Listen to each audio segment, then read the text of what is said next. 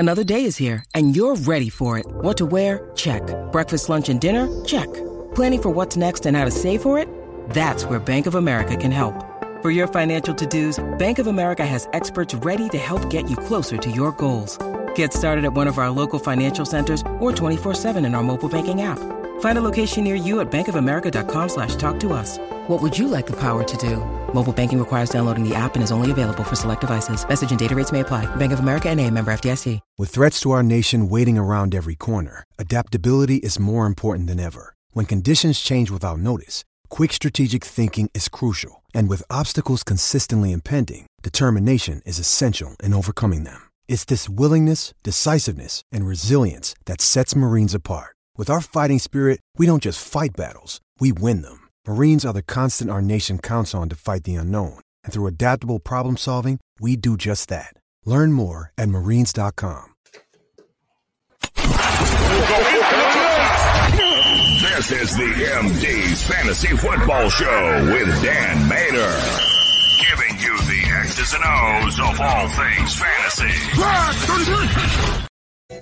Welcome back in to the MD's Fantasy Football Show. As always, I'm your host, Dan Mater. Thank you for tuning in live on our YouTube channel. Make sure you subscribe and hit the bell notification to get notified whenever we have new content available to you. You can also stay up to date with the show when you're on the go by downloading us on your favorite podcast app. And, week 4, a quarter of the season is almost in the books when we get through the Monday night game.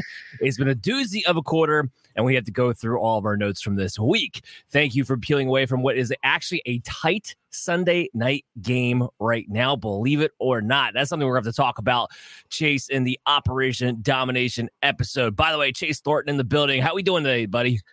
Well, hey, we're doing well. Vince and Kevin from the Sports Stove wanted me to make sure that I got introduced as the champion of the Sports Stove Fantasy Baseball League for the network. So, I'll put that out there. I'm not going to brag too much because, I did kind of back into it here. But first time ever playing fantasy baseball, took home a championship. I'll take that all day long. Like I said, it helps make up for the tail whooping I'm taking in football kind of across the board today. So. It's it's okay. So I think you got me in both of our debates. So I think that's okay too. Yeah, I was very happy with Derrick Henry's day. I'll put that out there. Yeah, we're gonna go through it all. I'll get a scoreboard graphic up for us when we do the Operation Domination episode on Wednesday. But yeah, you got me on Gus, who he had the volume I was looking for. So I'm not mad about my process because he got the volume I was looking for, but not the production. And yeah, Derrick Henry had himself a day, even with Peter Skoronski out. So yeah, we'll talk about that and so much more. So let's just go ahead and dive right into it.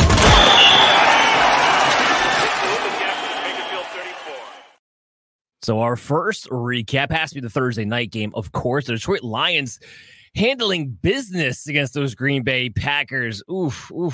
Yes, they did. We'll get into your Packer fandom in a moment and all that stuff, but let's go ahead and talk about those heroes and zeros first. Heroes and zeros.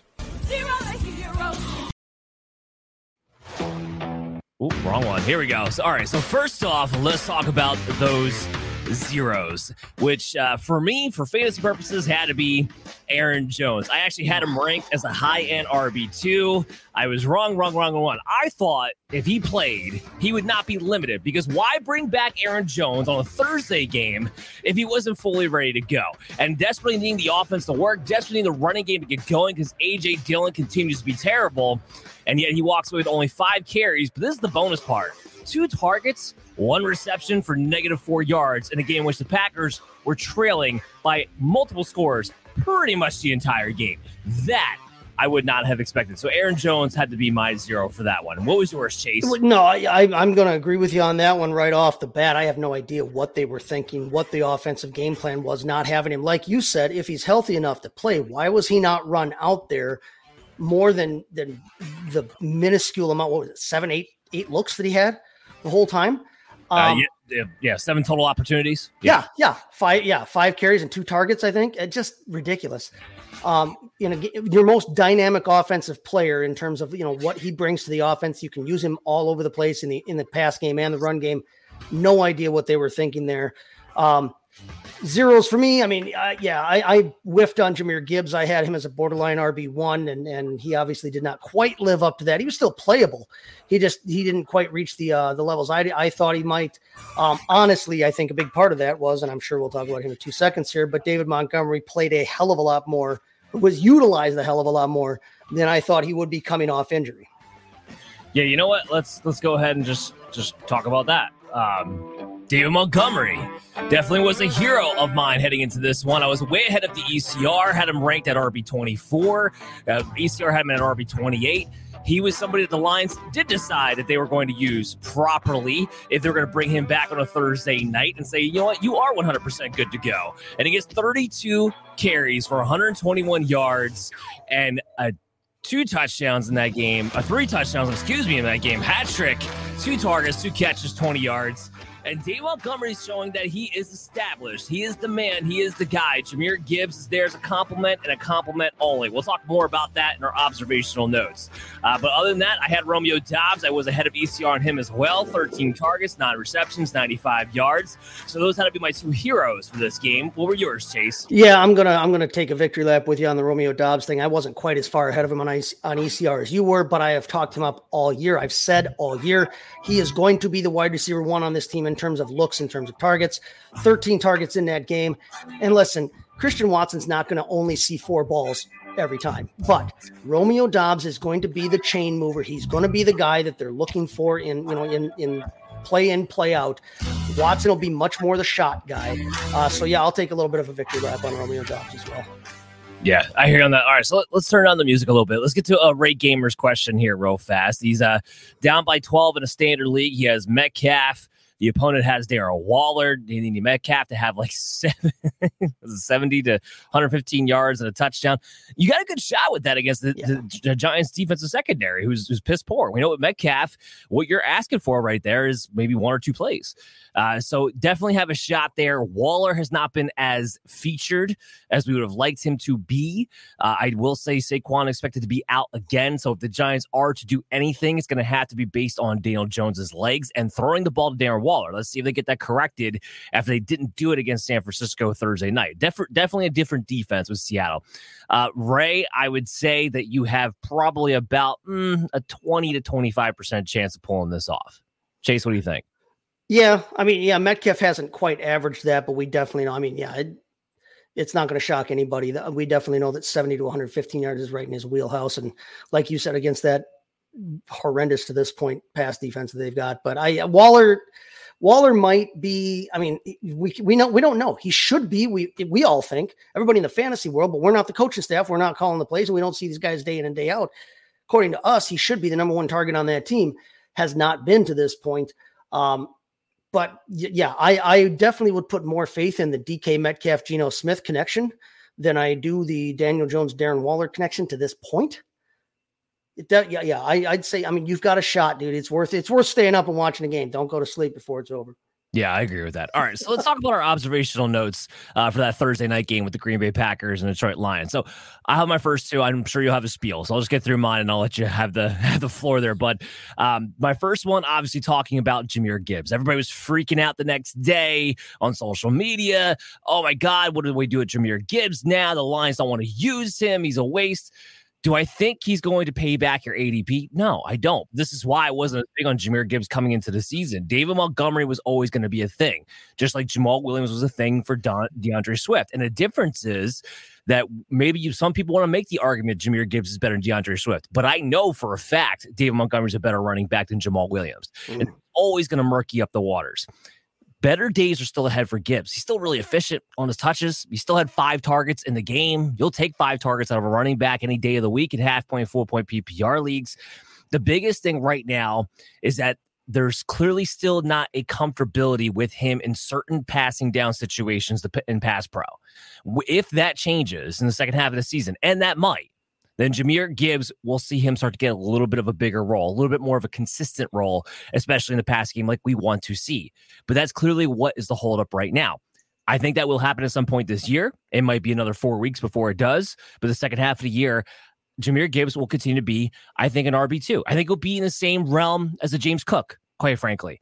So I'm not panicking on Jahmyr Gibbs whatsoever, but If you thought he was going to give you low-end RB1 potential, I don't think that's in the cards unless David Montgomery misses significant time at some point this season. He is a boom or bust flex player right now, potentially an RB2 later down the road. My other note is that Love's inefficient play may continue to put the Packers in negative game scripts. You need the negative game scripts for the wide receivers to give you the value right now because he's playing so inefficiently. If they actually get in pro game scripts, neutral game scripts for most of the games that they're playing in with the way he's playing right now, he's going to kill Romeo Doubs, Christian Watson's value. You actually need him to continue to do this to put themselves in negative game scripts so that we get the value out of it. Because I don't like what I'm seeing out of Jordan Love, but this is where I give the floor to the Packer fan.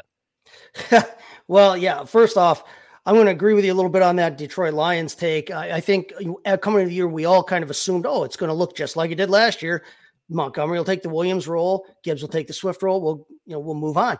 What people are forgetting is that, Swift, for as much as we like to downplay, what he did there, because it felt like it should have been so much more on a per game basis. He actually outscored Jamal Williams last season. Jamal Williams was not the running back, as you said, that David Montgomery can be and has shown he is.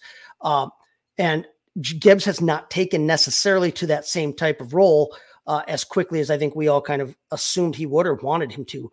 I agree with you. Stay the course with Jahmyr Gibbs. You're not going to be able to trade him right now, probably for commensurate value where you drafted him anyway. And he's going to return. He's going to return still startable or playable value. So I'm not worried about him. On the Packers side of things, yeah, I think that they need to figure something out with that left side of the line. They are obviously not going to see David Bakhtiari this season. I think David Bakhtiari's played his last game in a Packer jersey, which, with all the drama that's come along since the Rodgers thing happened, I'm honestly not overly broken up about that. It would be nice to have a player of his caliber play, but we haven't had a player of his caliber actually play a full season in 3 years now. They need to figure that out, though. It was readily apparent that they were getting destroyed on that side of the line all game, and Love right now is not, if he's not playing as inefficiently as he is and being as new to this as he is not capable of handling that pressure right now and still performing up to the standards that they want him to perform up to. So I agree. Yeah, they're going to continue to be in some negative game strips. I don't think that this year is all doom and gloom. I think Detroit's clearly the better team, but they're going to be in negative game scripts. And when they are, like you said, that means they got to keep chucking it. When and if they're not, him throwing at 50% means that you're not getting near the production you want out of those two guys, because they're only going to be seeing 50% of the balls their way catchable. So temper your expectations, I think, a little bit for Christian Watson. I still like Dobbs because he's going to be a relative target monster in this offense.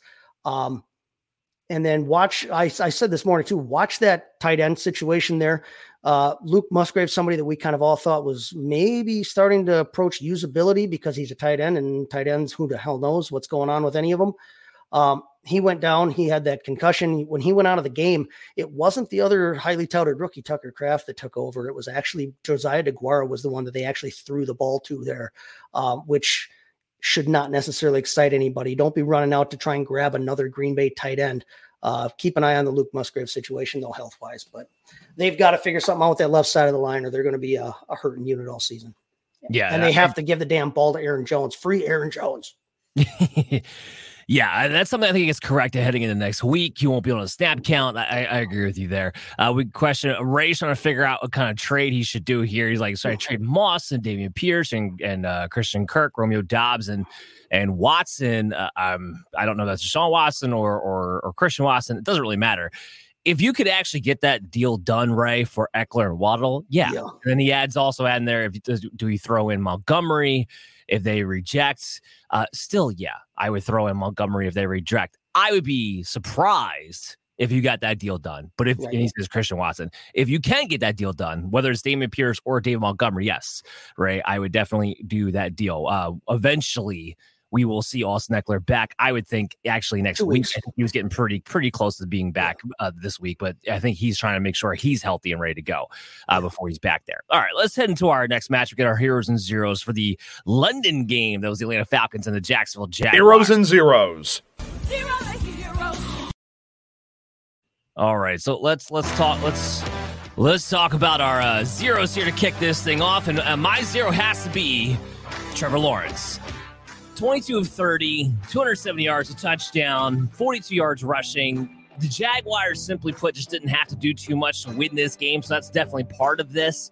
But as somebody who's been pretty disappointing over the past couple of weeks, and I still ranked inside my top 10, I want to make sure I continue to take the L when he does not perform up to expectations. So that was a little rough. The other one, too, was, well, his counterpart is running back, is Travis Etienne. His fantasy performance was disappointing. You're going to be fine with this volume, though. 20 carries in this game, 23 total opportunities.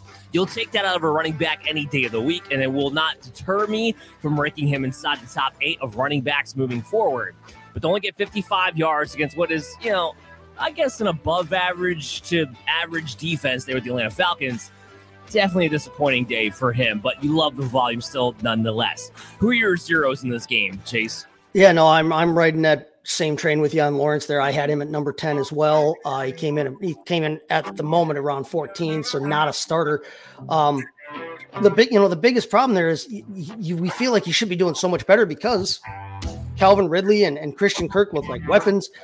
Evan Ingram, at tight end, but still, like you said, they played a team today. It's a pretty decent pass defense. I mean, Falcons have played pretty well on defense. They played better than they played offensively. But the other part of the thing is, like, they just didn't have to get out there and huck the ball all over the field. Lawrence didn't have to try to run a whole hell of a lot. They just didn't have to even show up to actually walk out of there with a win. I think better days are coming for him. He's got too many weapons on that team. He's too good. I think they get that ship straightened out, so I'm not going to disappear on him. But yeah, it definitely hurts to keep trotting him out there, hoping for top 8 type numbers and getting maybe top 16 type numbers every week. Yeah, no, I agree. But as long as the volume's there, I'm going to be okay with it. All right, let's switch to our heroes here. Kyle Pitts. That's right, Kyle Pitts the hero. Why? Because he keeps making me look good for ranking him outside the top 12. That's why. 4 targets, 2 catches on 21 yards. Jonnu Smith is the better fantasy tight end right now for the Atlanta Falcons, not Kyle stinking Pitts. So as long as he continues to make me look good, I'll keep ranking him outside the top 12 every single week, and maybe ranking him as a second tight end on his own team moving forward. Who's your hero in this game? Kind of for along the same reasons there. I'm going to put Drake London out there. For one, Drake London actually scored a touchdown this week, which helped him outdo. Saved himself, made him at least, you could pass it off in your lineup. But I had him as unplayable. I had him ranked at 45. He comes in as more like a low-end flex play so far this week, and by the time the week's over, I think he'll be even lower flex play. So I'm going to take a lap on that, but it all goes back to kind of the same thing that you talked about with Pitts, and that we're going to talk about in our observational notes here. Yeah, absolutely. Before we do, Ray's asking, we trade all 3 running backs. Yes, Ray. Right. If you can get Eckler and Waddle with any combination of those players you listed out, just go for it, buddy. When you're doing a 2-for-1, a 3-for-1 type trade or whatever, you want to be the one getting the one back, if at all possible, because that means you're getting the best dude in the deal. Right. And unless you've got crazy deep lineups where you need multiple players and you need to turn one starter in Eckler into 3 or 4 multiple starters to try and give yourself a better shot at competing, you want to always be on the one end of 2-for-1 or 3-for-1 trades. Yeah. And the only time I'm doing that is if maybe you're 0-4, right. 0-5, and you're just like, look, I got to play money ball here. I got to play matchups to try to get something going. I just need multiple starters because the rest of my lineup sucks. Then I will consider doing that. Ran into a ton of injuries or whatever, right. And you literally have to flesh out a lineup. Yeah. Right. Yeah. And then, yes, that's when I consider doing something like that. But otherwise, if I can get those deals done and get the best player involved, that's what you always want to do. All right. So let's talk about our observational notes. And my first one, Ritter is he just awful. Like, I know I sound like a broken record, but it's mind-boggling to me how bad he is, and yet we still haven't really heard Taylor Heineke hype yet from the media. Like, they still haven't necessarily been hyping that up in a way that I thought they would. Now, I know they were 2-1 last week, but now they're 2-2, and I still didn't really hear it yet this week. He's just putting an entire cap on the ceiling. So other than Bijan, until Taylor Heineke is actually starting for this team, I don't really want to touch anybody else on the Atlanta Falcons right now. Yeah, no, the problem with it is their 2 best offensive weapons are outside of Bijan, because I know we talk about Bijan, but you already brought him up. You said he's still touchable. In the pass game, their two best weapons are Drake London and Kyle Pitts, and you should be pushing the ball down the effing field with them. And Desmond Ridder does not appear capable of throwing a ball past about 6.5, 7 yards past the line of scrimmage. That's all they're asking him to do continuously, which is why Jonnu Smith is the better option right now than Drake London, because Jonnu Smith is not necessarily a push the ball down the field. The guy's much more a traditional underneath route type tight end. And Bijan has seen the most targets on the team as 22 at running back, because what kind of routes are you typically throwing to your running back? You're throwing it on the flat, you're throwing the underneath routes, you're throwing the check downs, you're throwing the emergency hot route, because Desmond Ridder is not quite sure what the hell to do with what's happening in front of him. Until he either gets things figured out and can show that he can throw the ball farther than I can fall forward, that's going to necessarily cap, unfortunately, the value of the two best guys that we wanted on that team in the pass game in London and Pitts. I don't know if you saw the play today where he completely underthrew. Mac Hollins was running wide on a freaking post. All he had to do was put air under that thing, let Mac Hollins and his giant hairdo go get it. And it was at least a giant gainer, if not a touchdown.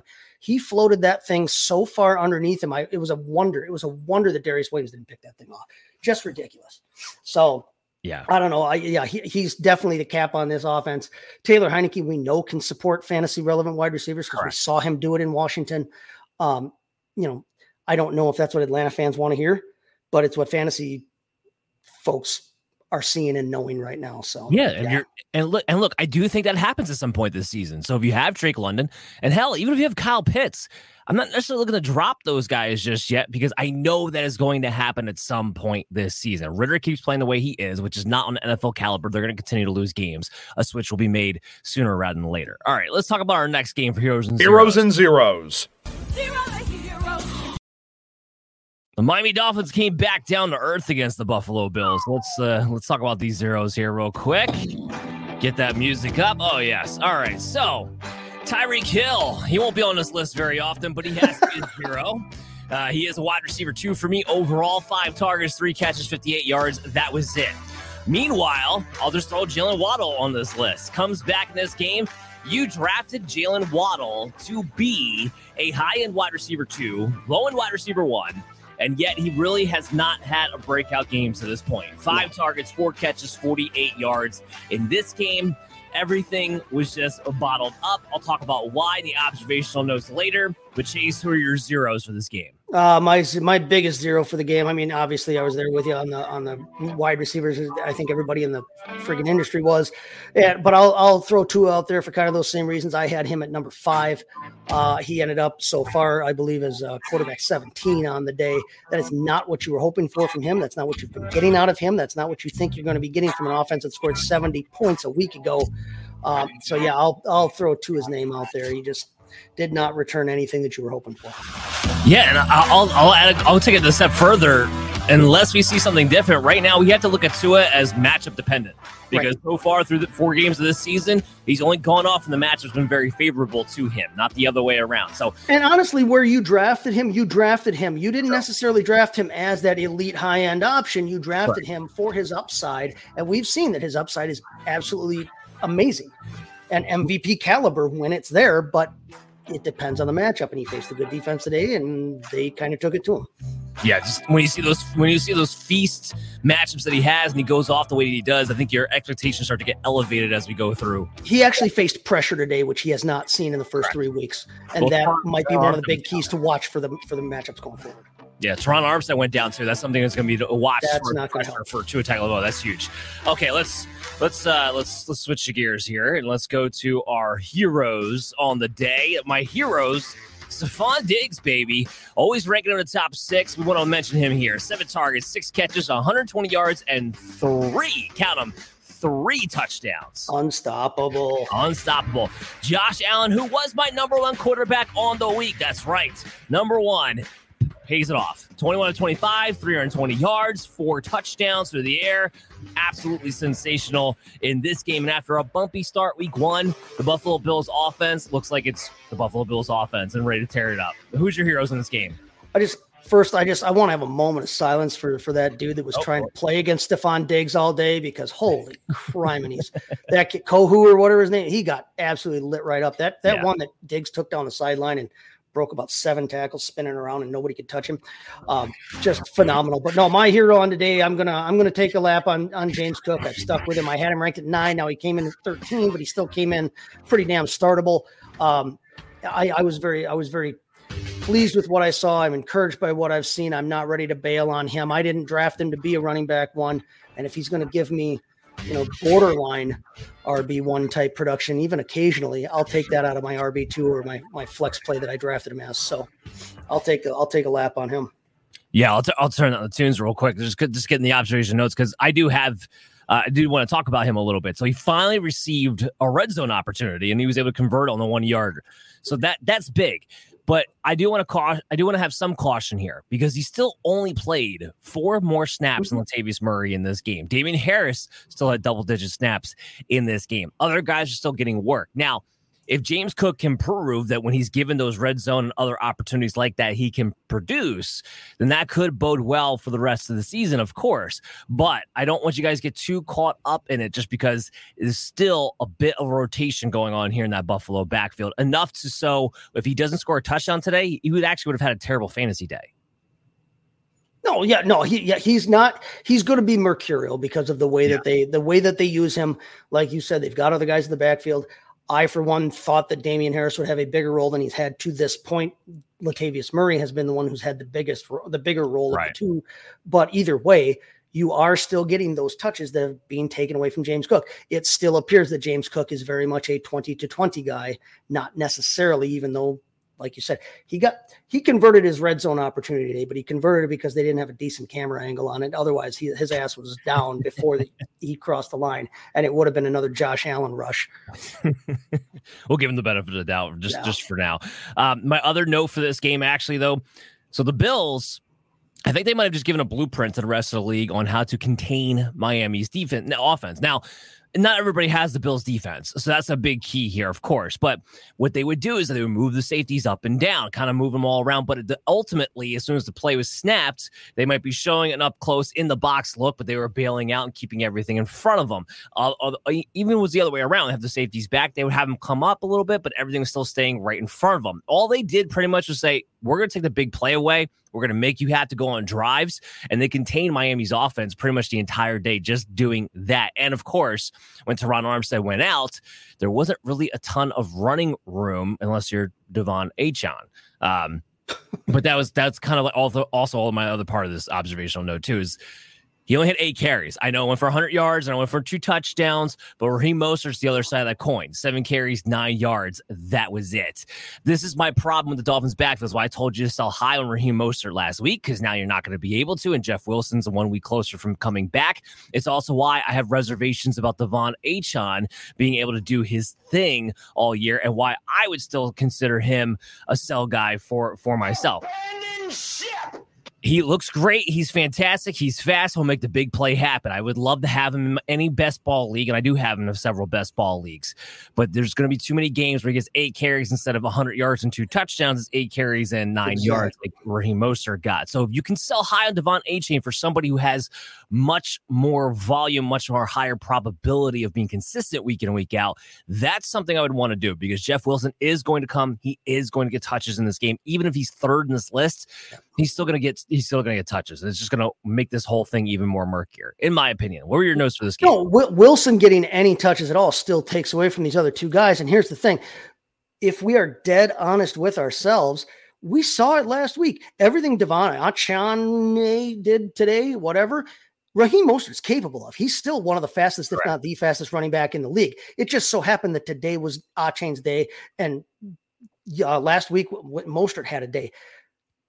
Achane is not going to average 12.6 yards a carry every freaking week. Raheem Mostert is not going to average 1.3 yards a carry every week. Mostert's too good, and the rest of the NFL is too good for Achane to continue to be like that. So the problem with it is you're never going to know which week one of these guys, or both, or whenever, is going to go off and who's not. So like you said, you might want to spare yourself the headache, capitalize especially on the Achane, name value, even though no one knows how to say his name. A-Chan or whatever he's trying to call himself. A-Chan, Ah-Chan, whatever. Capitalize on that recognition right now. He's had 2 lightning games back to back. You might be able to get somebody to snag something for that.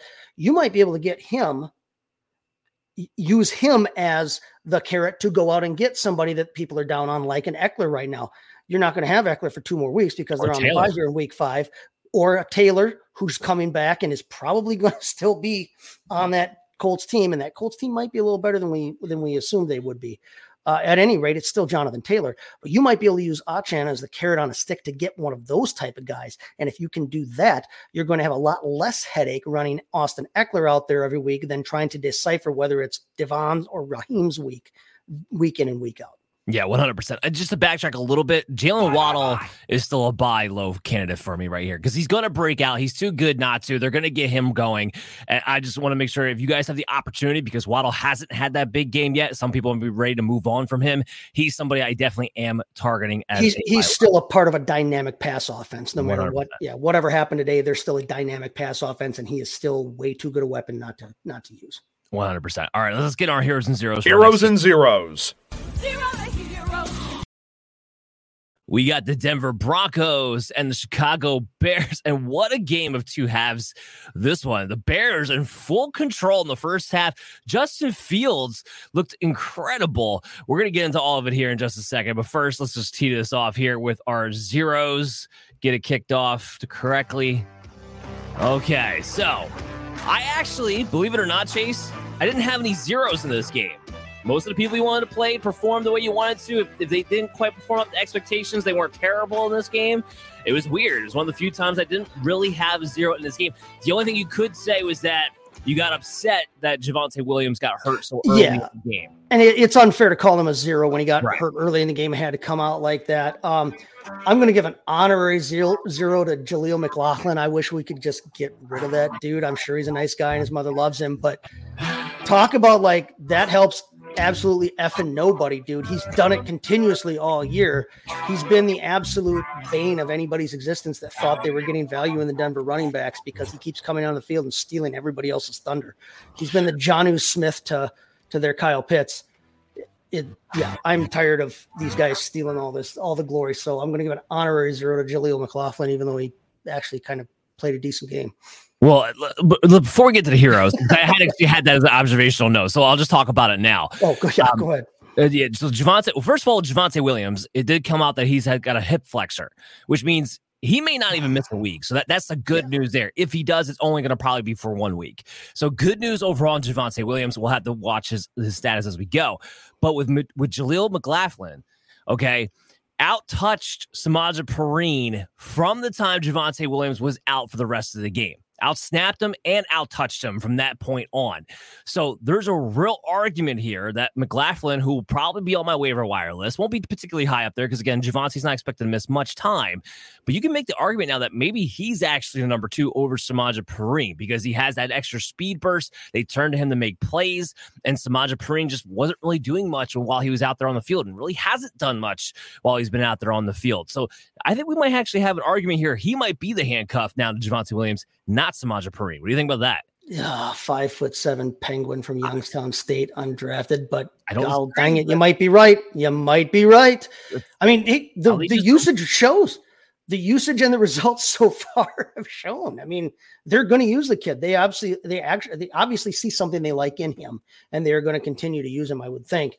They signed Perine to be, ostensibly the number 2 or the 1B or however you want to determine it.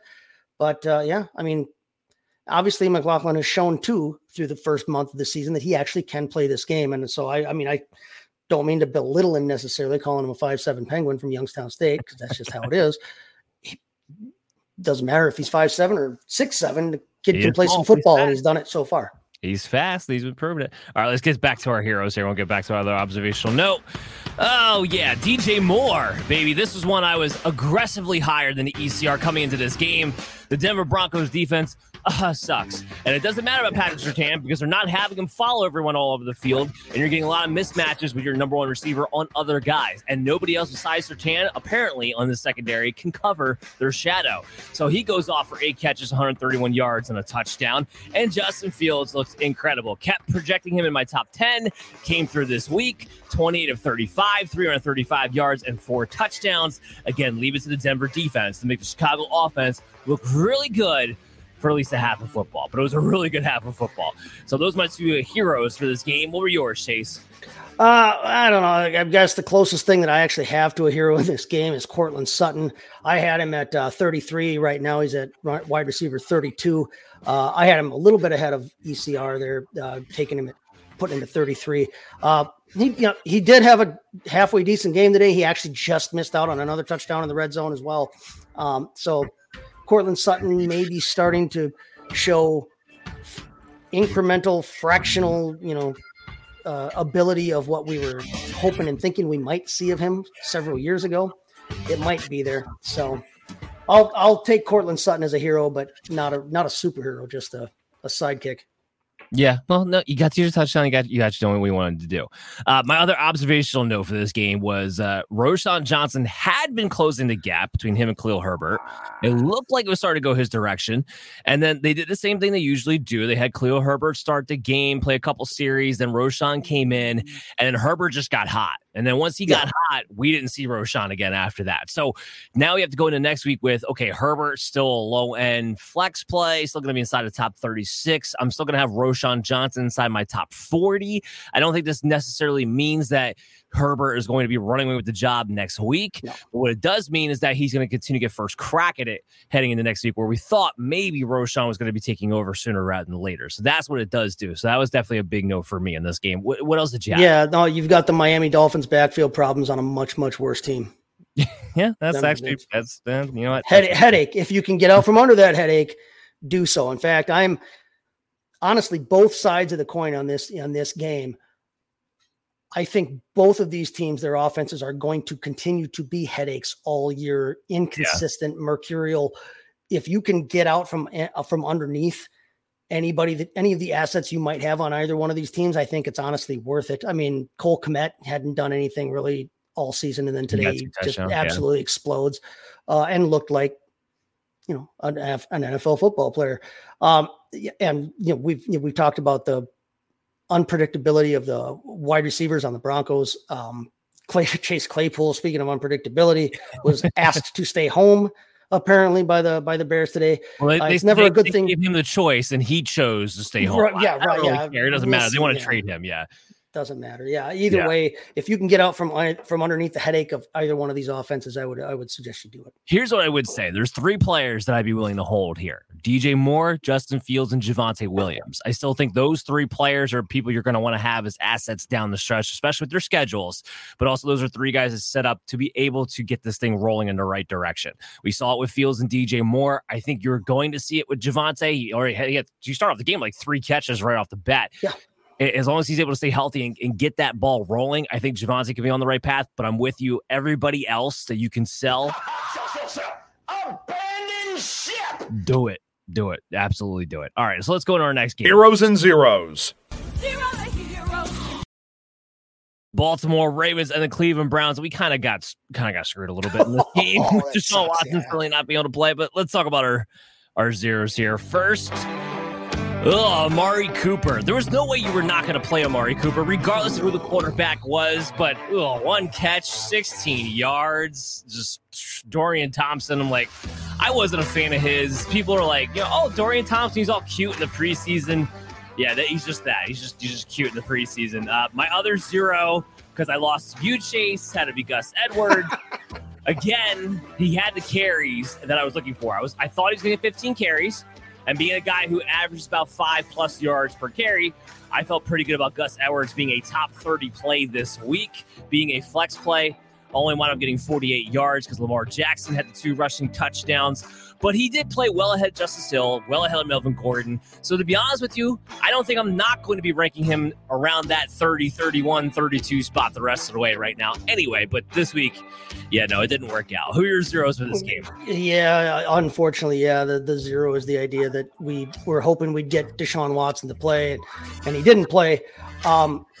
That's all I'll say about that till we get to our observational notes. Yeah, but I mean, just unfortunately, anything you were hoping for out of the Cleveland offense today, you didn't really get. I'll take Gus Edwards as one of my heroes because I was on the opposite end of that argument with you. So there you have that. Yeah, okay. So, Gus Edwards, one of your heroes. That's fine. Mine was Mark Andrews, finally coming through with a big tight end performance. I consistently ranked him as a top 3 tight end. I wasn't coming off of that. ECR had him top 5, top 6, so I was a little bit ahead. 5 targets, 5 catches, 80 yards, 2 touchdowns. And Lamar Jackson, a big shout out to him. 15 of 19, 186 yards, 2 touchdowns, 27 yards on the ground with 2 rushing touchdowns. That's the key for me.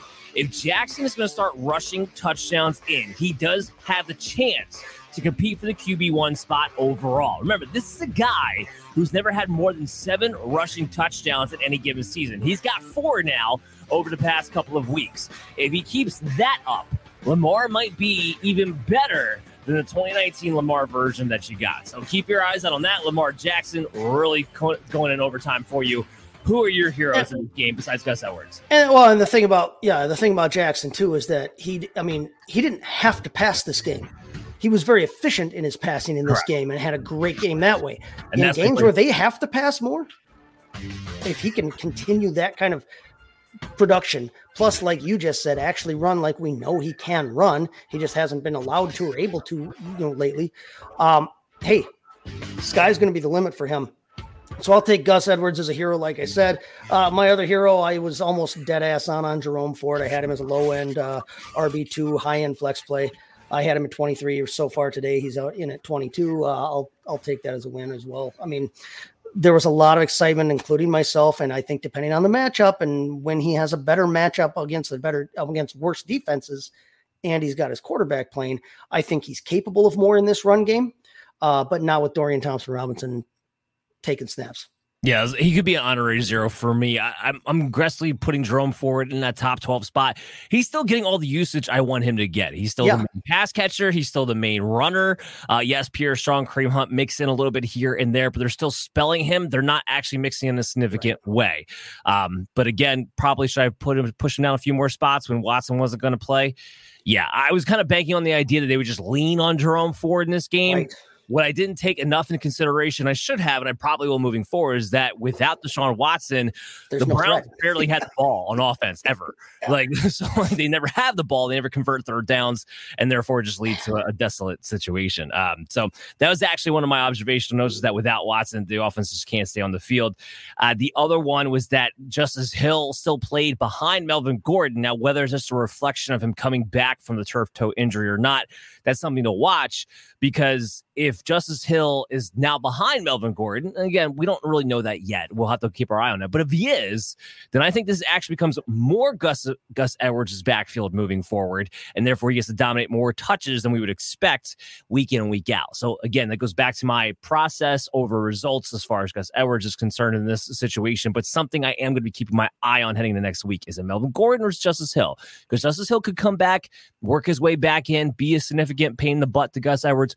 Or if he's behind Melvin Gordon now for whatever reason, I just think that means Gus Edwards gets to be the lead back in the Ravens, something we haven't really seen him be able to do yet since J.K. Dobbins came onto this team. So, and remember when Gus Edwards, wasn't a pass catcher or anything, he saw 3 targets today, which is not through the roof. Useful. Yeah, not through the roof. But Justice Hill didn't see one today. No, not at all. So and then Melvin Gordon did. He actually ran a nice little route down the sideline, had a nice gain, a big 23-yard gain, I think, on it. But if things get more muddied behind Gus, I think that's better for the bus. Muddy behind him means clear sailing ahead of him. So that's I like that. That's nice job by you.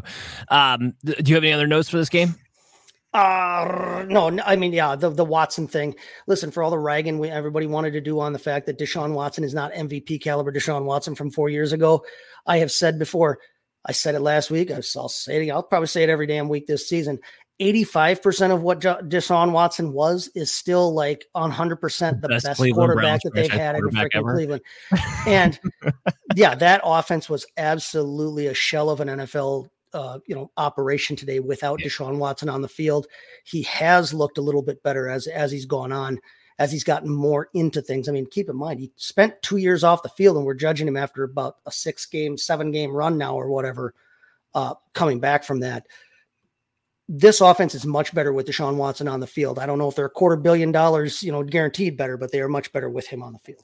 Yeah, 100%. It just stunk not to be able to see him play against the Ravens, because it's like, was it Tennessee why he looked better last week, or was it or is he actually getting better? Basically, so that was what stunk about not being able to see him play. But they do go on a bye week next week, and they take on San Francisco the week after that. So there'll be some answers on that game. That would be a huge test there. All right, so let's get into our next matchup. Heroes and zeros.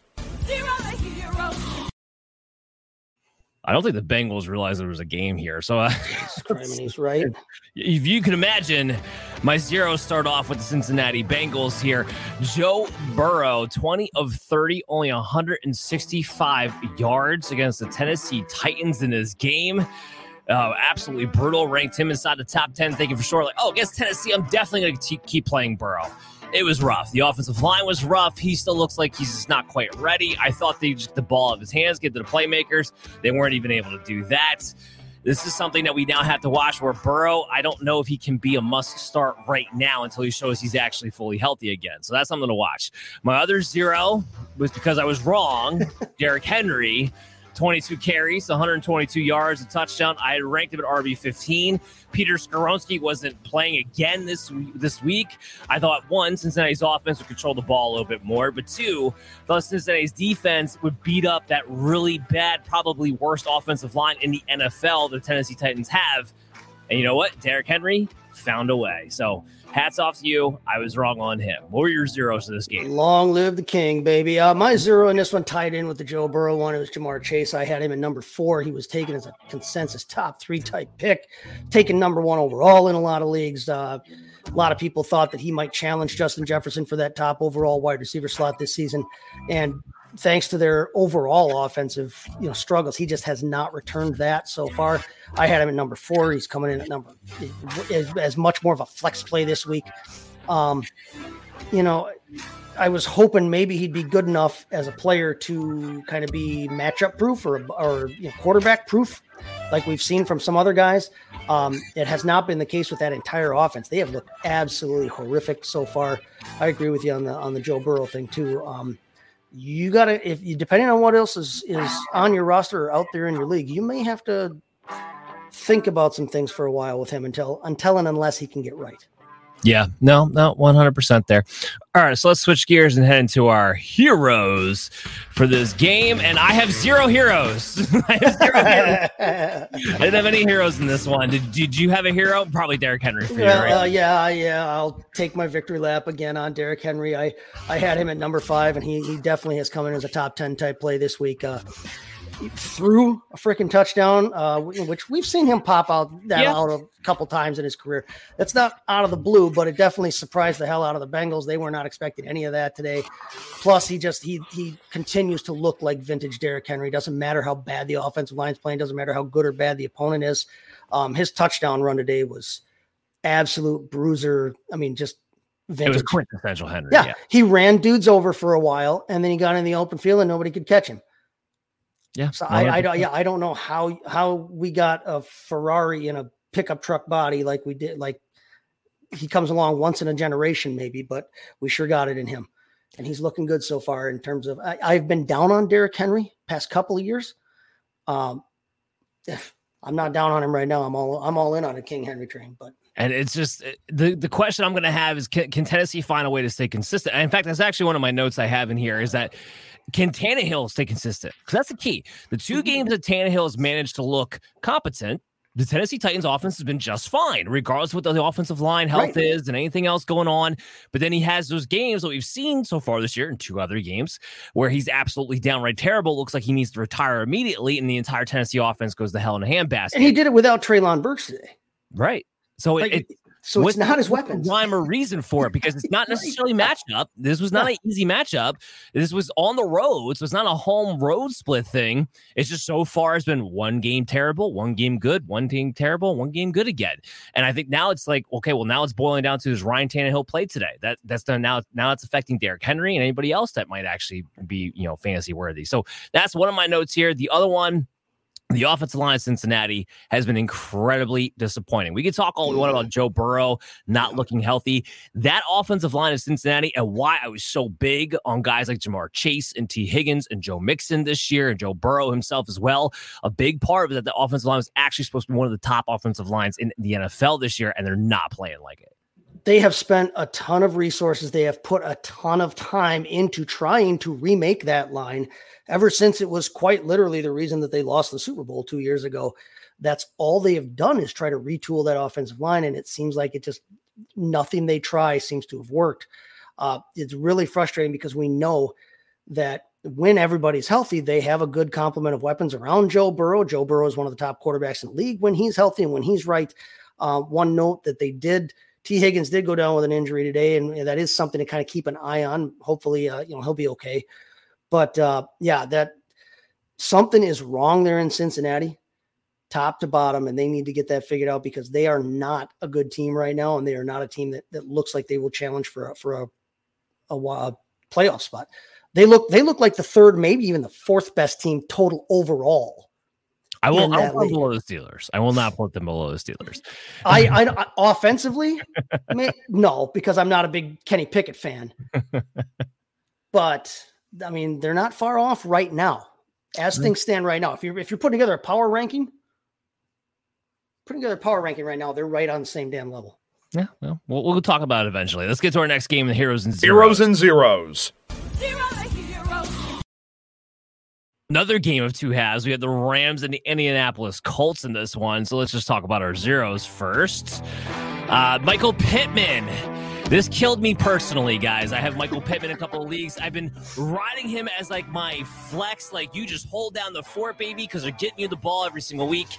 And then this week comes in, they're down by a bunch of scores. It should be a good matchup on paper, and he walks away with just 5 targets for a catch and 15 yards. And Pittman's somebody I've been moving up my ranks every single week. This week actually had him inside my top 20, and it burned the hell out of me.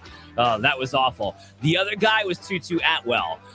He did have the volume we were looking for, 9 targets, but he thought in this matchup against a Colts secondary is being burned on the outside, only turned that into 5 receptions for 24 yards. And now he faces the prospect of Cooper Kupp coming back next week, who's going to take away the volume from both him and Puka, and I think Puka will survive.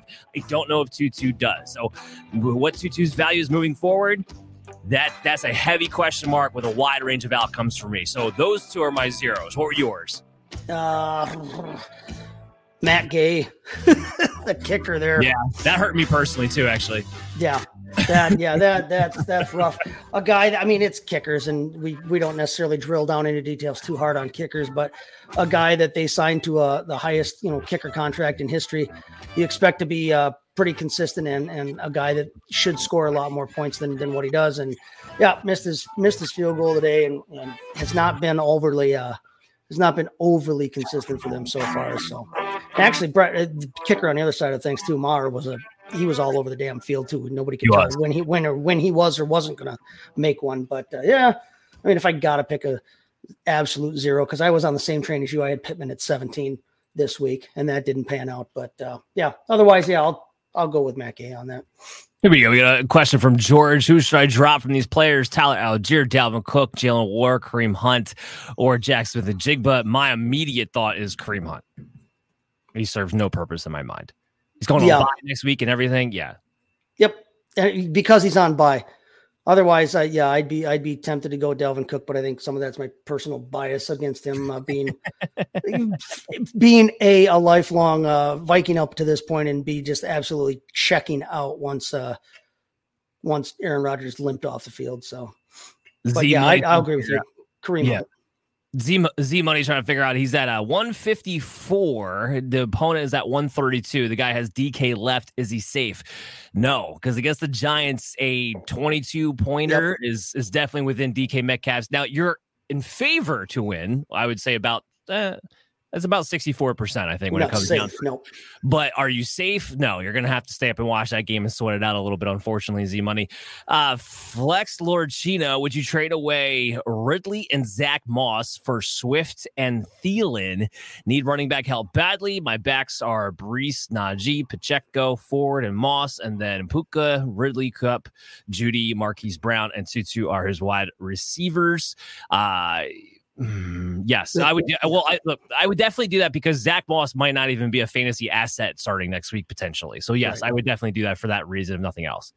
Nope, I agree. Okay. All right. So let's get into where we at. Oh, let's get into our heroes for this game. Getting back to the Rams and the Colts here. And my hero for this game, of course, was Puka Nacua. Still ranked him as the top 12 wide receiver. He came through 10 targets, 9 receptions, 163 yards, and a touchdown. And I'm sure Chris will love this. I'll make sure I bring it up on the Wednesday show. Kyren Williams is an RB1 for a reason because he gets all of the touches you need a fantasy running back to get. He gets the carries, he gets the goal line looks, he gets the passing targets, and everybody else behind him sucks. Ronnie Rivers even got more involved today, and it did not matter. It did not stop Kyren Williams from getting 28 total opportunities, 103 yards, and 2 touchdowns this game here. Kyren, I don't care what you think about him. I don't think he's a stud, but the Rams running back one, when it's just one guy, is a valuable fantasy asset, a top 12 running back, and that's what Kyren Williams is right now. So those are my heroes. Who are yours? I'm gonna throw Anthony Richardson out there. He did not have a great game in terms of his efficiency. He was only 11 out of 25, but kept them in it, took them to overtime against the Rams there, and did pass for a couple of scores, ran for another one, 56 yards rushing. Again, that's why we drafted. That's why we wanted Anthony Richardson in the first place, was that 56-yard rushing ability and that rushing touchdown to go along with whatever he could get you passing the ball. He snuck himself to 200 yards today and threw a couple of scores. Gave himself a pretty nice day overall in the quarterback rankings. I had him as a top 10 play. I had him at 7. He actually right now is number 2 on the day. So, I mean, I'll take that all day long. And Anthony Richardson's a hero in my book today. Yeah, 100%. As far as my observational notes, again, kind of just talk about the trade. That question that just came up. Zach Moss could be rendered useless and be nothing more than a handcuff.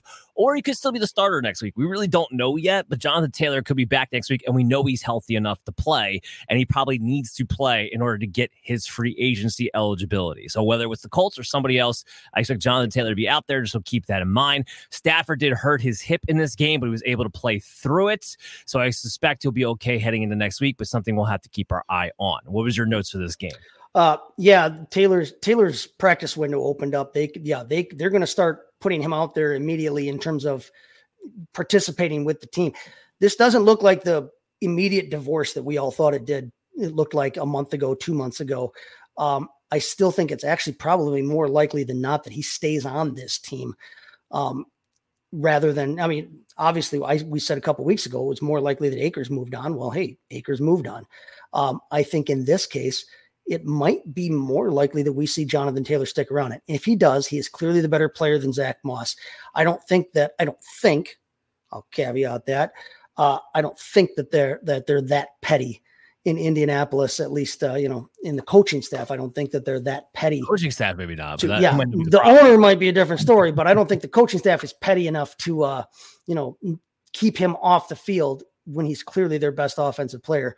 Simply out of spite because, Jim Irsay's a kind of a kook job. So, yeah, 100%. Keep that going. Let's get into our next game here for our heroes and zeros. All right, so our zero for the Tampa Bay Buccaneers taking on the New Orleans Saints. At least mine had to be Chris Olave. 6 targets, 1 reception, 4 yards. For a guy that's supposed to be a low-end wide receiver 1, that sucks. He was my 0. Who was yours, Chase? He's got so much more potential than that. It's such a shame. I was right there with you on him, but I'm going to go with Chris Godwin. I had Chris Godwin. Because I was wrong on him, Chris Godwin. Right. I had him ranked as a flex player. So he ended up having actually a pretty nice day today. 10th in actually wide receiver points, coming into the show tonight here. And hey, if he's going to continue to see 11 targets and catch 8 of them, we've been kind of saying for the last couple of weeks now, Baker Mayfield isn't killing the fantasy value of these guys. Now, the one caveat to the Godwin play today is that Mike Evans was hurt and left the game early, so he wasn't around. He's obviously, Baker's favorite in that offense, but Chris Godwin showed that he's not dead yet. He had 114. He didn't score today. He didn't score a touchdown today, and he still got you almost 20 points today. So, I mean, Chris Godwin is a zero because I missed on him, not because he played like one today. Yeah, I wouldn't be too hard on yourself about that one. I missed on him too, but we didn't expect Evans to get a hamstring injury early in this game. And it wasn't until then that Chris Godwin started dominating this game. So what we can know now, and I had this as an observational note actually, which is why I turned the music down, that yes, moving forward until Evans is back and healthy, and we know hamstring injuries can be tricky, especially in his case because he gets them a lot, that Godwin can move up and he can be a playable asset and be a high-end wide receiver 3, maybe even a low-end wide receiver 2 in the absence of a Mike Evans because he will be the go-to target. So that's the good news on him if you got him. But when Evans comes back, I think Godwin goes back to being somebody that maybe you have as a low-end wide receiver 4 and you're debating whether or not you even want to plug him in your starting lineup based on what we've seen. All right, so let's switch gears. Let's go to our heroes for this game. Alvin Kamara, it wasn't a crazy stat line, but he walked right into a big bell cow workload, 11 carries, 51 yards, 14 targets, 13 receptions, only for 33 yards. Did you see that? That's a historic line. That is the fewest yards anybody with that many catches has ever had in NFL history, but which is more of an anomaly. In PPR leagues, you don't care because you 13 points, yeah. The world, yeah. So that's where he had to be a hero for that. It was his first game back off suspension, and he had a hell of a workload. Who was your hero in this game? My hero, because I made the right call, was Juwan Johnson. I had him not playable. I had him out of my top 20. And he literally did not record a target. In fact, there was not a single tight end target. It's been kind of disappointing with Juwan Johnson, too, because we thought that Derek Carr coming in and being that quarterback there, somebody we've seen use the tight end in the past at Cronies. He was Darren Waller's quarterback for how many years? And, I think we all figured that Juwan Johnson would have a little bit more of a role than 0 targets in a game, and especially a game that they trailed. But so be it. Juwan Johnson is a hero for me because I was right and he was unplayable this week. Yeah, and then we'll continue to be so. My other observational note for this game, Derek Carr, clearly hindered. That's why he had so many checkdowns in a game in which they had to come back from behind for the majority part of the time. Really could not get that ball down the field. That's why Chris Olave suffered. That's why Michael Thomas suffered. So until he gets himself right, I think we're going to have to temper our expectations a little bit on Olave and them. And when I talked to Brian Scott on Thursday, make sure you guys tune in for that Thursday episode. And we have Brian Scott, the Injured List podcast, on at 9:30 p.m. Eastern on our YouTube channel. He talked about how it's probably going to be 2 to 4 weeks before he's able to be back to his normal velocity. So we're going to have to keep that as in the back of our minds when it comes to our expectations for Olave and the other receivers if Derek Carr is going to continue to play through this. Do you have any other notes? Yeah, that's a problem because their top 3 receivers in Olave, Thomas, and Rashid Shaheed are all downfield guys. Right. We're not talking about a bunch of guys that want to run shallow underneath type stuff. I mean, these are guys that you want to be tossing the ball up high and long. Yep. And if he can't do it, that hurts. But it might be better for Alvin Kamara if he's going to catch 13 freaking balls every week. Exactly. I was like, it's going to be good for Kamara. All right, let's go to the next game. Heroes and zeros. The Washington Commanders taking on the Philadelphia Eagles. The Commanders gave the Eagles all they wanted, but let's talk about our zeros. I don't have any zeros for this game. I didn't think anybody was really that much of a disappointment. Maybe Dallas Goedert to some degree, but you kind of have him as a low-end tight end 1 anyway. You know it's kind of a hit-or-miss situation, so I don't know. What was your zero for this game? It was too low on Terry McLaurin. It was way too low on Terry McLaurin. He had a nice day. I mean, 8 out of 10 targets for 86 yards there.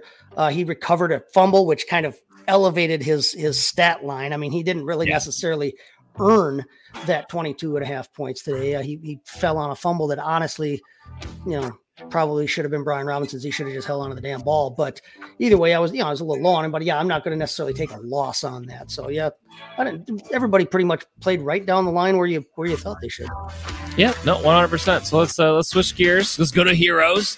A.J. Brown, baby, always ranking him as a top 10 player. 13 targets, 9 receptions, 175 yards, and 2 touchdowns. After he stumbled out the gate the first 2 weeks, he has course-corrected in a big way these last 2. It looks like the stud that you drafted him to be. My other hero in this game was DeAndre Swift. Not the biggest stat line he's had over the past couple of weeks, but 14 carries, 56 yards, a touchdown, 4 targets, 4 receptions, 23 yards. The reason why he's a hero for me in this one, the gap between him and Gainwell started to separate a little bit this week. And now all of a sudden, Swift might be locked in as a top 16 running back the rest of the way if this can continue. So those are my heroes of this game. What were yours? Right. I agree with that completely there. I am a big fan of the idea. I'm a Swiftie. I'm big on him, and I'm hoping that he can continue to separate there from Gainwell a little bit. If he's a better than 4 yard a carry runner, and he only averaged 4 yards a carry, but I think he can be better than that. I think that this offensive line is good enough for him to run behind. I think they don't have to worry about him having to go outside or inside. They don't have to worry about him not being a between the tackles type runner with this offensive line. He only saw 4 targets. I think he'll see more than that even going forward in games where they need it. I'm a really big fan of DeAndre Swift and what he's been starting to show there. So, and he ended up right exactly where we thought he was going to, right where you and I had him ranked here as a borderline 1. So I was thrilled with seeing that today. Yeah, absolutely. Some of my observational notes for this game is that you could take advantage of the Eagles passing game of your wide receivers. We no longer have to fear the Slay and the Bradbury, I don't think, anymore. Going into this game, the Eagles were 10th in fantasy points allowed to the wide receivers. So they're already kind of showing like they were an advantage there, but it hadn't been a big sample size. But then we see Terry McLaurin, like you kind of mentioned, have a big game. We saw Sam Howell, who I don't think is really that good of a quarterback, have a pretty good game today. How about Sam Howell, honorary hero? Yeah. For taking the damn Eagles right down to the they gave them all they wanted. They gave them all they wanted today. So now I'm going forward looking at this Eagles secondary, something that, you know what, maybe we can attack with our wide receivers through 4 weeks. That's kind of what we've seen. The safety play is the big reason why it's that. So that was my note. What was yours? I was very impressed with how Washington played. I think that they proved that they're not going to go quietly. They're not a pushover team. And I mean, if they win this game, they're right there, literally neck and neck and tied with Philadelphia atop that division. And, I think that it's something to watch going forward. I think Sam Howell is not, like you said, he's not a great quarterback, but if the matchup is right, we might still be able to get some usable days out of these weapons that he's surrounded by in the run game and the pass game. If the matchup is right, I think your Washington Commanders are still usable. And I was very impressed with what he showed today, just as a player and that team as a whole. I think, Ron Rivera might be coaching for his job. We don't know. Eric Bieniemy might be coaching for trying to get a head job somewhere. But it was a fun game to watch today. That was one of the most fun games to watch, I thought, of the day. Nope, 100% correct. Let's go to our next game for our heroes and zeros. The Minnesota Vikings taking on the Carolina Panthers in this one. And my first immediate zero had to be Kirk Cousins, who's been like the number 1 quarterback on the year. And then he goes 12 of 19 for 139 yards, 2 touchdowns, and 2 interceptions. I know Carolina's defense hasn't been bad, but I don't think they're this good. And all of a sudden, the Vikings offense just never got going through the air. So if you play Kirk Cousins expecting big things like you've been getting, that was a major disappointment. The other one was Miles Sanders, 13 carries, 19 yards, 3 targets, 3 catches for 13 yards. Now, clearly he was limited by his groin issue, but this is the problem. When you have a guy like this who you have plugged in as your high-end, mid-level RB2 every single week, and you find out he's going to play, then you're going to feel compelled to play him. And then you wind up getting screwed by the stat line like this, and you're better off if you just rode the bench. Because Chuba Hubbard played ahead of him, outplayed him, outsnapped him this game. He probably shouldn't even have been out there. So that sucks. He was definitely a zero for me. What were yours? I whiffed big time on the Minnesota defense. I thought they'd be on. They have not shown enough this year for me to think that they were unplayable, but then they faced Bryce Young and Miles Sanders, and I probably should have rethought that. The other one right there then is Jordan Addison really had absolutely nowhere to be found day-to-day, 1 target. That hurts. I had him as a flexible play and nowhere near that. Yeah, he's an honorary one for me. Thankfully, I actually had him ranked in the lower 40s by the end of the week, so I didn't have him in that range. So, I was glad about that. I had him as a real low end flex type play. I had him in mid 30s, and that was 0 brutal. Catches, 1 target. That was brutal. Let's switch to our heroes though. Alexander Madison, I still ranked him as a top 22 play, even with Cam Akers making a debut in this one. 17 carries, 95 yards. And while it wasn't a huge fantasy day, it was hyper efficient. And it means that he gets to hold on to his significant gap between him and Cam Akers at least for another week. So that he had to be my hero for that one too. What was yours? Yeah, I can't necessarily take any real victory laps. I mean, I had Madison ranked right at ECR. Like you said, I had him as a running back too today. I'm not going to, take a lap on Justin Jefferson because it doesn't take a whole lot to, predict that Justin Jefferson's going to have a good day and then for him to come out and have a good day. So, yeah, no, 100%. That's why I couldn't put him in there either. As far as my observational notes go, like I said, I talked about Hubbard. He played ahead of Sanders. He's definitely the 1-for-1 handcuff. So if this groin issue continues to linger, makes Sanders miss some games later on. Hubbard has looked decent. I think he's somebody you pick up and play and would be a low in RB2 if Sanders were to be out completely. The other note here is that while Thielen was okay with Bryce Young in a great matchup against the Minnesota Vikings, he still caps Bryce Young, caps the ceiling of Adam Thielen and any of the other pass catchers. Because again, the matchup doesn't get much better than Minnesota, and still Thielen just had an okay day. Yeah, the Hubbard thing, he's still not a great between the tackles runner, but like you said, I think he's definitely a plug-in 1-for-1 if and when Miles Sanders does miss. And if he's going to continue to get that volume, like I said before, I mean, Sanders, the whole thing about him was they want to run the football through the running back. And now the way that Bryce Young is looked, they need to run that offense through the running back. If Sanders goes down, if he misses any time, I think, Chuba actually could be a real nice pickup. He could be a running back 2 or high end flex play, depending on the matchup. But yeah. Yeah, 100%. All right, so let's go to our next heroes and zeros. The Pittsburgh Steelers taking on the Houston Texans. And just before we even get to the zeros or the heroes, nailed this one. Had the Houston Texans my underdog pick of the week, and they came through big time, baby. Cashed that out. So I was very happy about that one. But let's talk about our zeros first. And so George Pickens, I had him as a top 24 receiver. That was awful. 7 targets, 3 catches, 25 yards. That was it. And again, it was a negative game script. Yes, I know Kenny Pickett got hurt with a knee issue. Mr. Trubisky had to come in. But he's still supposed to be the one and only target that the Steelers really have, because Pat Freiermuth also got hurt with a hamstring issue in this game in the second half. So really just disappointing all the way around. And then Tank Dell, who I've been getting pretty aggressive on and had him actually in my low 20s area heading into this game, had him ranked ahead of Nico Collins, that's for sure. He only had 3 targets, 1 catch, 16 yards. I will point this out. Tank Dell still ran 2 more routes than Nico Collins. That's been the trend. Tank Dell is still running more routes than Nico Collins almost every single week and out-snapping him. It just didn't go his way. The big plays went Collins' way. So what were your zeros for this game? Like I said Wednesday night, I thought that this would be a Tank Dell type game because I thought Stroud would have to get the ball out of his hands quickly because of the Pittsburgh pass rush.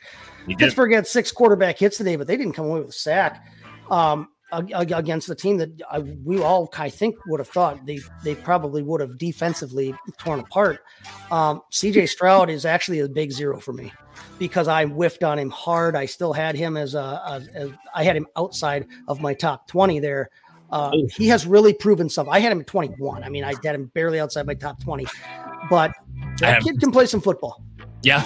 Kid can play some football, quarterback 10 on the day, and he has shown that no stage is too big for him, I don't think. He was not intimidated by what he saw today, and he came out afterwards. I don't know if you heard his talk after the game, but basically talking about how, hey, no, it's time for us to actually have some swagger around here and walk around like we belong in this league. And that kid's looking really good. I've been very, very impressed with what I've seen from CJ Stroud, not just, his play, but he's leading this franchise right now. He's leading that team, and that's exactly what you want when you spend that high a draft pick on a quarterback. It's what so many others have not gotten. 100%. This makes me switch my heroes because he is actually one of my heroes. I was 5 spots ahead of ECR on CJ Stroud heading into this week. 16 of 30, 306 yards, 2 touchdowns. He's been on fire. He belongs in that top 16 or higher quarterback streaming territory every single week, and we have bye weeks coming up. So he's somebody who I think you are going to be picking up and playing sooner rather than later. Nico Collins being the other one. While I still have lower than Tank Dell, I was still ahead of ECR. So I had 9 targets, 7 catches, 168 yards, and 2 touchdowns. I still get to say, hey, you're one of my heroes for the game. Who are your heroes in this game?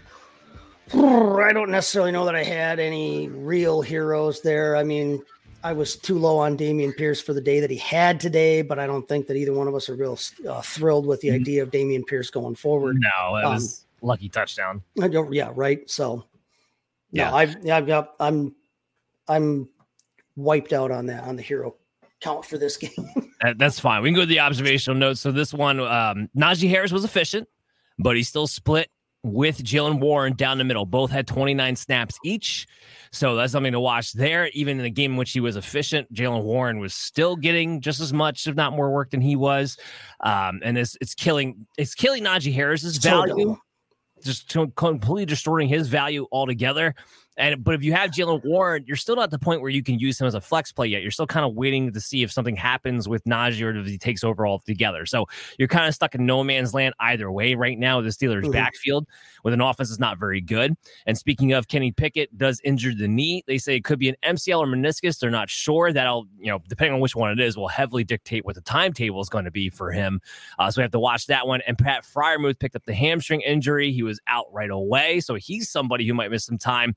And he's somebody, he hasn't been laying it up. He's usually considered a low-end tight end 1, so just making it that much thinner with bye weeks coming up. So those are my 2 big notes that I had for this game. What were yours? Based on what you were getting out of your Pittsburgh offensive players before this point, is anybody all that worried about Kenny Pickett's injury if Mitch Trubisky has to see time at that quarterback? I mean, I don't think it changes anything. Exactly. That's what I'm saying. So, okay, if you had Pickett as your quarterback 2 or whatever in a Superflex league, you might have to scramble around a little bit, or you might be trying to pick up Mitch. But you weren't necessarily getting a ton out of these guys anyway, especially with Deontay Johnson having missed, almost basically the entire season so far with his injury.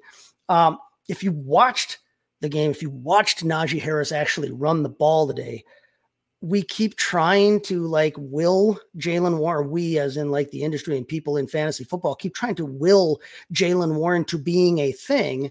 And I don't think that he's a poor football player. It's just Najee Harris came out today and kind of put a big stiff arm into that whole idea, sit down, I'm not done yet. He ran hard, averaged over 5 yards a carry. Najee Harris doesn't necessarily average over 5 yards a carry all the time, but he came out and did today. Jalen Warren caught 6 targets. He had 6 targets. He caught all 6 of them only for 26 yards. He did have a fumble that they recovered, but I don't see where they need where Pittsburgh's. I don't see where their offense is better served by necessarily taking work away from Najee Harris just yet, especially if their starting quarterback's going to be down. They're not getting as much out of their pass offense as I think they wanted and they needed. They still have Matt Canada calling plays, so probably all this freaking discussion's a moot point anyway. But I mean, I still think Najee Harris looks like the guy that they should be trying to feature in that backfield. I think Jalen Warren is fun for a change of pace. I think he's fine to have in there on some passing downs. Let's not forget Najee Harris's rookie year had 93 targets. I mean, this is not a guy who cannot play in the pass game, and he can be successful that way. So I think that I wish the Jalen Warren thing. He's not Jaleel McLaughlin in that he came out of nowhere to take points away from Najee Harris, but Najee Harris is not necessarily a guy that is going to disappear and should disappear yet. So yeah, I agree with everything you're saying, but the fact that they're still splitting touches, that's the problem. And to your point of there's not a lot going on in the Steelers offense. So what if they look at Jalen Warren and say, you know what, at least you can hit a home run. You could be maybe we can get a spark. Touches.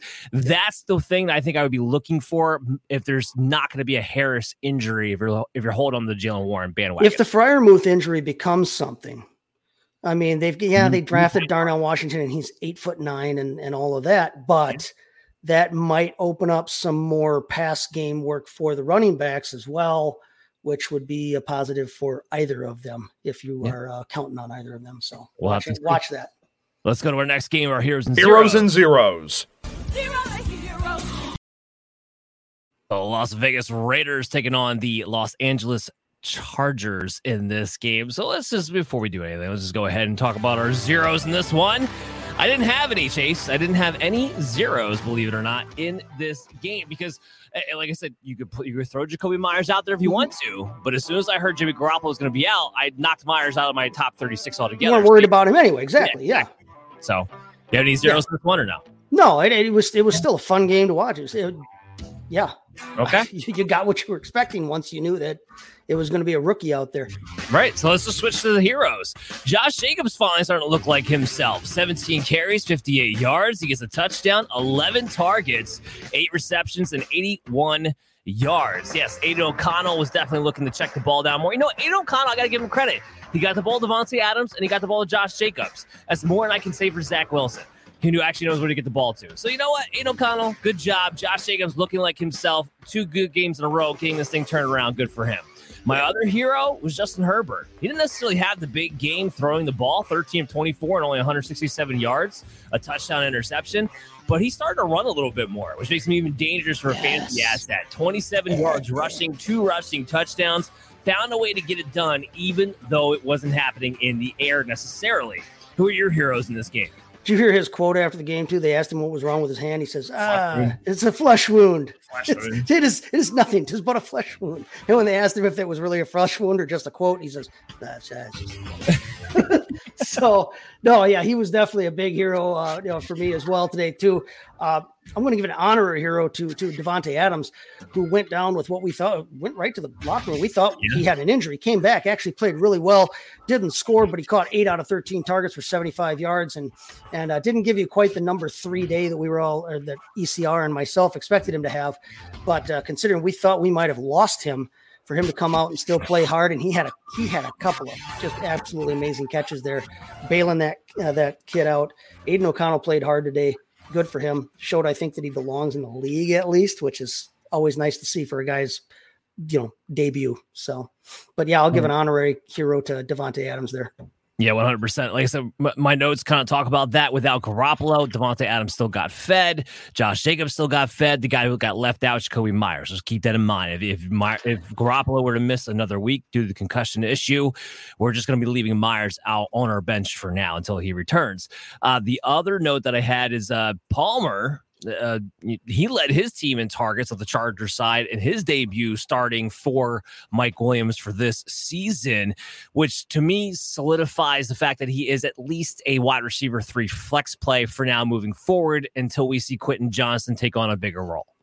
So what were your notes for this game? Yep, definitely. Yeah. Josh Palmer looked the part that we kind of thought he was going to look. He definitely, like I said on Wednesday, he has earned that role. I still think Johnston is a dynamic player and has, a little bit probably higher ceiling in terms of what he's capable of.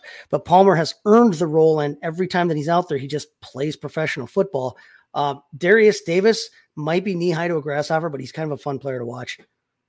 It would be kind of fun if they could figure out some ways, scheme him around and get him involved a little bit more, especially if Eckler's going to be out. This goes away the second Austin Eckler steps back on the field. Well, no, and that's part of the issue. Like I just said, as long as Austin Eckler's out, it would be fun. But even after he comes back, I think you can do some of the fun stuff that you were missing without Austin Eckler. Even if you've got Josh Kelly on the field, you still can do some of that kind of fun stuff because you've got little Darius Davis that can run around and sneak around and zing around the end. So yeah, no, that's fair. He's a fun player. I mean, I'm not running out. He's not rosterable fantasy wise, but he's freaking fun to watch. Nope, sure. Let's go to our next Heroes game. and zeros. England Patriots taking on the Dallas Cowboys, and this wasn't a great game fantasy-wise unless you had the Dallas Cowboy defense in this one. My zeros, Tony Pollard, 11 carries, 47 yards, 3 targets, 3 receptions, 13 yards. A very mediocre stat line when you see Dallas blow out a team 38-3. Not what you're expecting there. And then consequently, the other running back, Stevenson, who's just had a rough go. It hasn't had great matchups, but it's been brutal for Ramondre Stevenson, his efficiency. 14 carries, 30 yards, only 3 targets, 2 receptions, and 10 yards. Just not being utilized in the passing game the way he had been last year. and it's causing a problem because when he has these tough matchups, when he has these inefficient days, he's not making up for it with extra catches right now. So Stevenson falling more and more into that back in RB2 territory for me. Where are you at with your zeros? Yeah, my zeros actually kind of also doubles as a hero because I was right to not like the guy. Mac Jones, I had him at number 29. He came in at 34. There's 32 teams in the league, folks, and 4 of them hadn't played by the time that he got done with this game. Mac Jones was just absolutely terrible. Made some inexplicable, just stupid decisions today. Pair of interceptions and really just put that team behind the 8 ball as if they weren't playing a tough enough defense there. Bailey Zappi actually got in the game, saw some time there, and played better, at least scored better from a fantasy standpoint, which didn't take much. I mean, you and I could have got in there and completed a couple of passes to at least the right color jersey and scored more than Mac Jones did. So he's at once a zero and a hero for me because I had him as someone you didn't want to start, and he is completely off the radar right now. Yeah, 100%. All right. I don't have any heroes. Do you? other than Mac Jones finally showing his true colors and actually getting us to see to watch Bill Belichick rub his forehead in disgust with his handpicked guy. So. Yeah. Okay. So let's go to the observational notes that I have here. And one is Dallas' defense got back on track. They got over the mental hurdle that was Trevon Diggs. Now, they're still not going to be the same defense without him, but fantasy-wise, is still one of the top 3 defenses you want to have, and they showed you why. My other observational note was that Jake Ferguson actually finally did something with the volume that he had been receiving. Now, he had been consistently seeing 7 targets, but I was seeing a guy who maybe wasn't good enough despite the volume to actually do anything with it. This game, he actually did 7 catches, 87 yards. And now with buys coming up and some injuries to some tight ends that we've talked about, he might be cracking my top 12 for the next couple of weeks moving forward. Although next week they do play San Francisco, so maybe not quite week 5. Listen, I like Dalton Schultz as a dude. I think he's a fine NFL football player. I don't think he's anything special athletically at the tight end position or otherwise. I don't find him special. And yet he was such a high-end tight end target when he played for Dallas, and such a first read for Dak all the time. Now, Luke, I think that Jake Ferguson can be on that same kind of a level. I think he really can be. It's going to take a lot more days like this and a lot less of what we saw the first 3 weeks, but keep in mind that we've got Mike McCarthy who's calling plays now. It's not Kellen Moore's offense anymore, and they may still be kind of finding their groove and finding their rhythm there in terms of Dak and understanding and wanting to understanding what he wants his progressions and needs his progressions to be. But Jake Ferguson, tell you what, if he's going to continue to get this kind of volume in this offense that should be a very high performing offense with everything that they've got around him, the weapons that they have around him. He could end up being an answer sooner rather than later at tight end when at a position that we're all looking for answers for, unless we've got Taylor's boyfriend. Yeah, it's valid. It was an actual headline on NBC News, by the way, that she had showed up to watch the game. Her and Ryan Reynolds and Blake Lively. Yeah. So, Swifties in unswift places. You guys know how I feel about it. I can't get behind this. It drives me up a wall. I don't want to see it. I don't want to see it. It's okay. Shake it off. Shake it off. It's going to be so bad. You guys keep loving it so that those Swifties still love the show, but I'm just going to be the one, naysayer, get off my lawn guy in the background. Let's get to our last let's get to our last match. Heroes and zeros. Arizona Cardinals taking on the San Francisco 49ers. Right, I got the McCaffrey jersey on. We'll talk about that in a second. Let's talk about our zeros first, though. Deebo Samuel. Now, I was actually lower than the ECR was on him, everything being uncertain. But 0 targets, 3 carries for 6 yards. I mean, if you had Deebo, you played him, expecting wide receiver 2 kind of numbers against the Arizona Cardinals. And what's crazier is that, maybe he was on a snap count. Maybe he should have compensated for that. No. Deebo played the most snaps out of all the wide receivers for San Francisco 49ers, ran the most routes, and still walked away with 0 targets. So the playing time was not the issue. There was just no production whatsoever. And that also dives into George Kittle, who's always a boomer bust guy, but it's tough to swallow a top 5 tight end getting 1 target for 1 catch for 9 yards against a subpar defense. So those had to be my 2 zeros of the game. Who are yours? Yeah, again, not something I can beat myself up over. And listen, based on the way he played today, he deserves to be called a hero, but based on our format, he's a complete zero today. Joshua Dobbs, I had at 31, which was ECR on him. And he finished as quarterback 6 on the day against San Francisco's defense. He played his ace off today and kept them in that game and kept it competitive for long enough that it was like, holy cow, like look what they can do here. Josh Dobbs actually played like an NFL quarterback today, got a couple of touchdown passes against the defense that should have absolutely wiped them out, we thought. He joined the team like 15 minutes before opening kickoff. Yeah. And the kid just he played well. Good for him. Good for Josh Dobbs. I whiffed on that, but I think everybody else on the planet whiffed on that too. Oh, absolutely. What's crazy is that San Francisco did dominate this game, but fantasy points were still had because Dobbs runs a little bit and he's making some things happen. And it's just, even with the Cardinals not even putting up 20 points in this game, still actually had a decent fantasy day. And he's been doing that kind of consistently over the last 4 weeks. Like, we might have to start talking about Dobbs being a streaming quarterback moving forward. Like, even if it doesn't look, just don't watch the second half. But if it doesn't look pretty, who cares? All right, so let's switch to our heroes. And, of course, Christian McCaffrey has to be a hero. So not only does he break the touchdown streak record, now it's 13 games. It was 12. He tied it last week. He breaks it this week. He breaks it with 4 touchdowns in one game. 3 rushing, 1 receiving, 28 total opportunities, almost 200 yards from scrimmage. The man is unreal in this offense in particular. Oh my God, it's crazy. And then throw in Brandon Ayuk. So the reason Deebo Samuel and George Kittle suck is it was all Chris McCaffrey and then Brandon Ayuk. 6 targets, 6 catches, 148 yards. Who's your heroes in this game? Mr. Irrelevant, completing 20 out of 21 passes today for 283 yards and a score. Oh, yeah, and by the way, he kind of snuck himself in and run for 1, 2. 2 touchdowns is his floor. He got 2 touchdowns. It's just one of them happened to come with his legs. Quarterback 11 on the day. I had him right there on that quarterback 1, quarterback 2 kind of line at 13. What a show. What a show today. 20 out of 21. Like, are you kidding me? That's why the dude continues to be the starting quarterback. Right. Is because he's not flashy. He's not the most athletic quarterback in the league. He's not the greatest. There's nobody out there that would look at him and Trey Lance side by side and say, "Oh, no, Trey Lance is not as good an athlete as Brock Purdy." But Purdy's he's just intelligent. He knows they know how to use him within the context of what they want to do on offense, and he knows how to operate within that framework. And it doesn't hurt anything that he's got George freaking Kittle and Deebo Samuel and Brandon Ayuk and Christian McCaffrey. But either way, the kid just continues to prove, he might have been the last guy taken, but he definitely belongs in this league ahead of quite a few of the dudes that were taken in front of him regardless of position.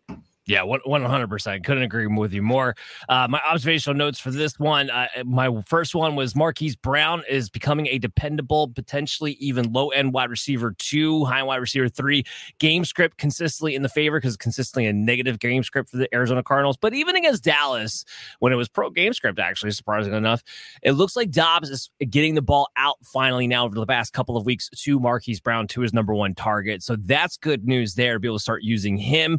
And also my other note here is that without Mitchell, McCaffrey apparently is guaranteed 25 plus touches when Mitchell is not on the field. So if they didn't need to give him touches anyway. Me personally, I ranked Bijan Robinson my number 1 running back overall this year because I was anticipating the 49ers mixing in Elijah Mitchell. And not only when he's been healthy have they pretty much not done that. When he's out, it's like a guaranteed 25 plus for Christian. It's insane right now. So those are my 2 notes. What were yours? Right, yeah. Like there's no reason that they have to continue to give Christian McCaffrey that many touches because they've got Deebo Samuel, they've got Elijah Mitchell, they've got dudes. Yeah, but yet it's so somehow, good. some way, we keep getting super CMC, which is it's fun to watch. It's awesome to watch. He looks fantastic too. It's just absolutely, man. Everybody who took Jamar Chase in the top 3 instead of Christian McCaffrey. Yeah, how do you all feel about that? I know how I freaking feel about it for one, but my only other note on this is I love Brandon Ayuk.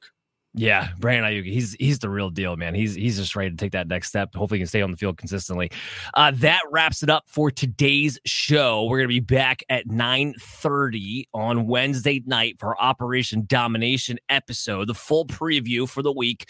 Make sure you tune in, ask your fantasy football questions. We engage with you guys. We give you, prop bets and a whole fantasy football rundown and everything in between. Everything you need to not only get on your way to winning your championships, but also cashing some tickets in the meantime. So make sure you tune back in on our YouTube channel, subscribe, hit the bell notification, stay up to date with us on the go, and you download us on your favorite podcast app. We'll see you at 9:30 Wednesday night. Take care, you guys.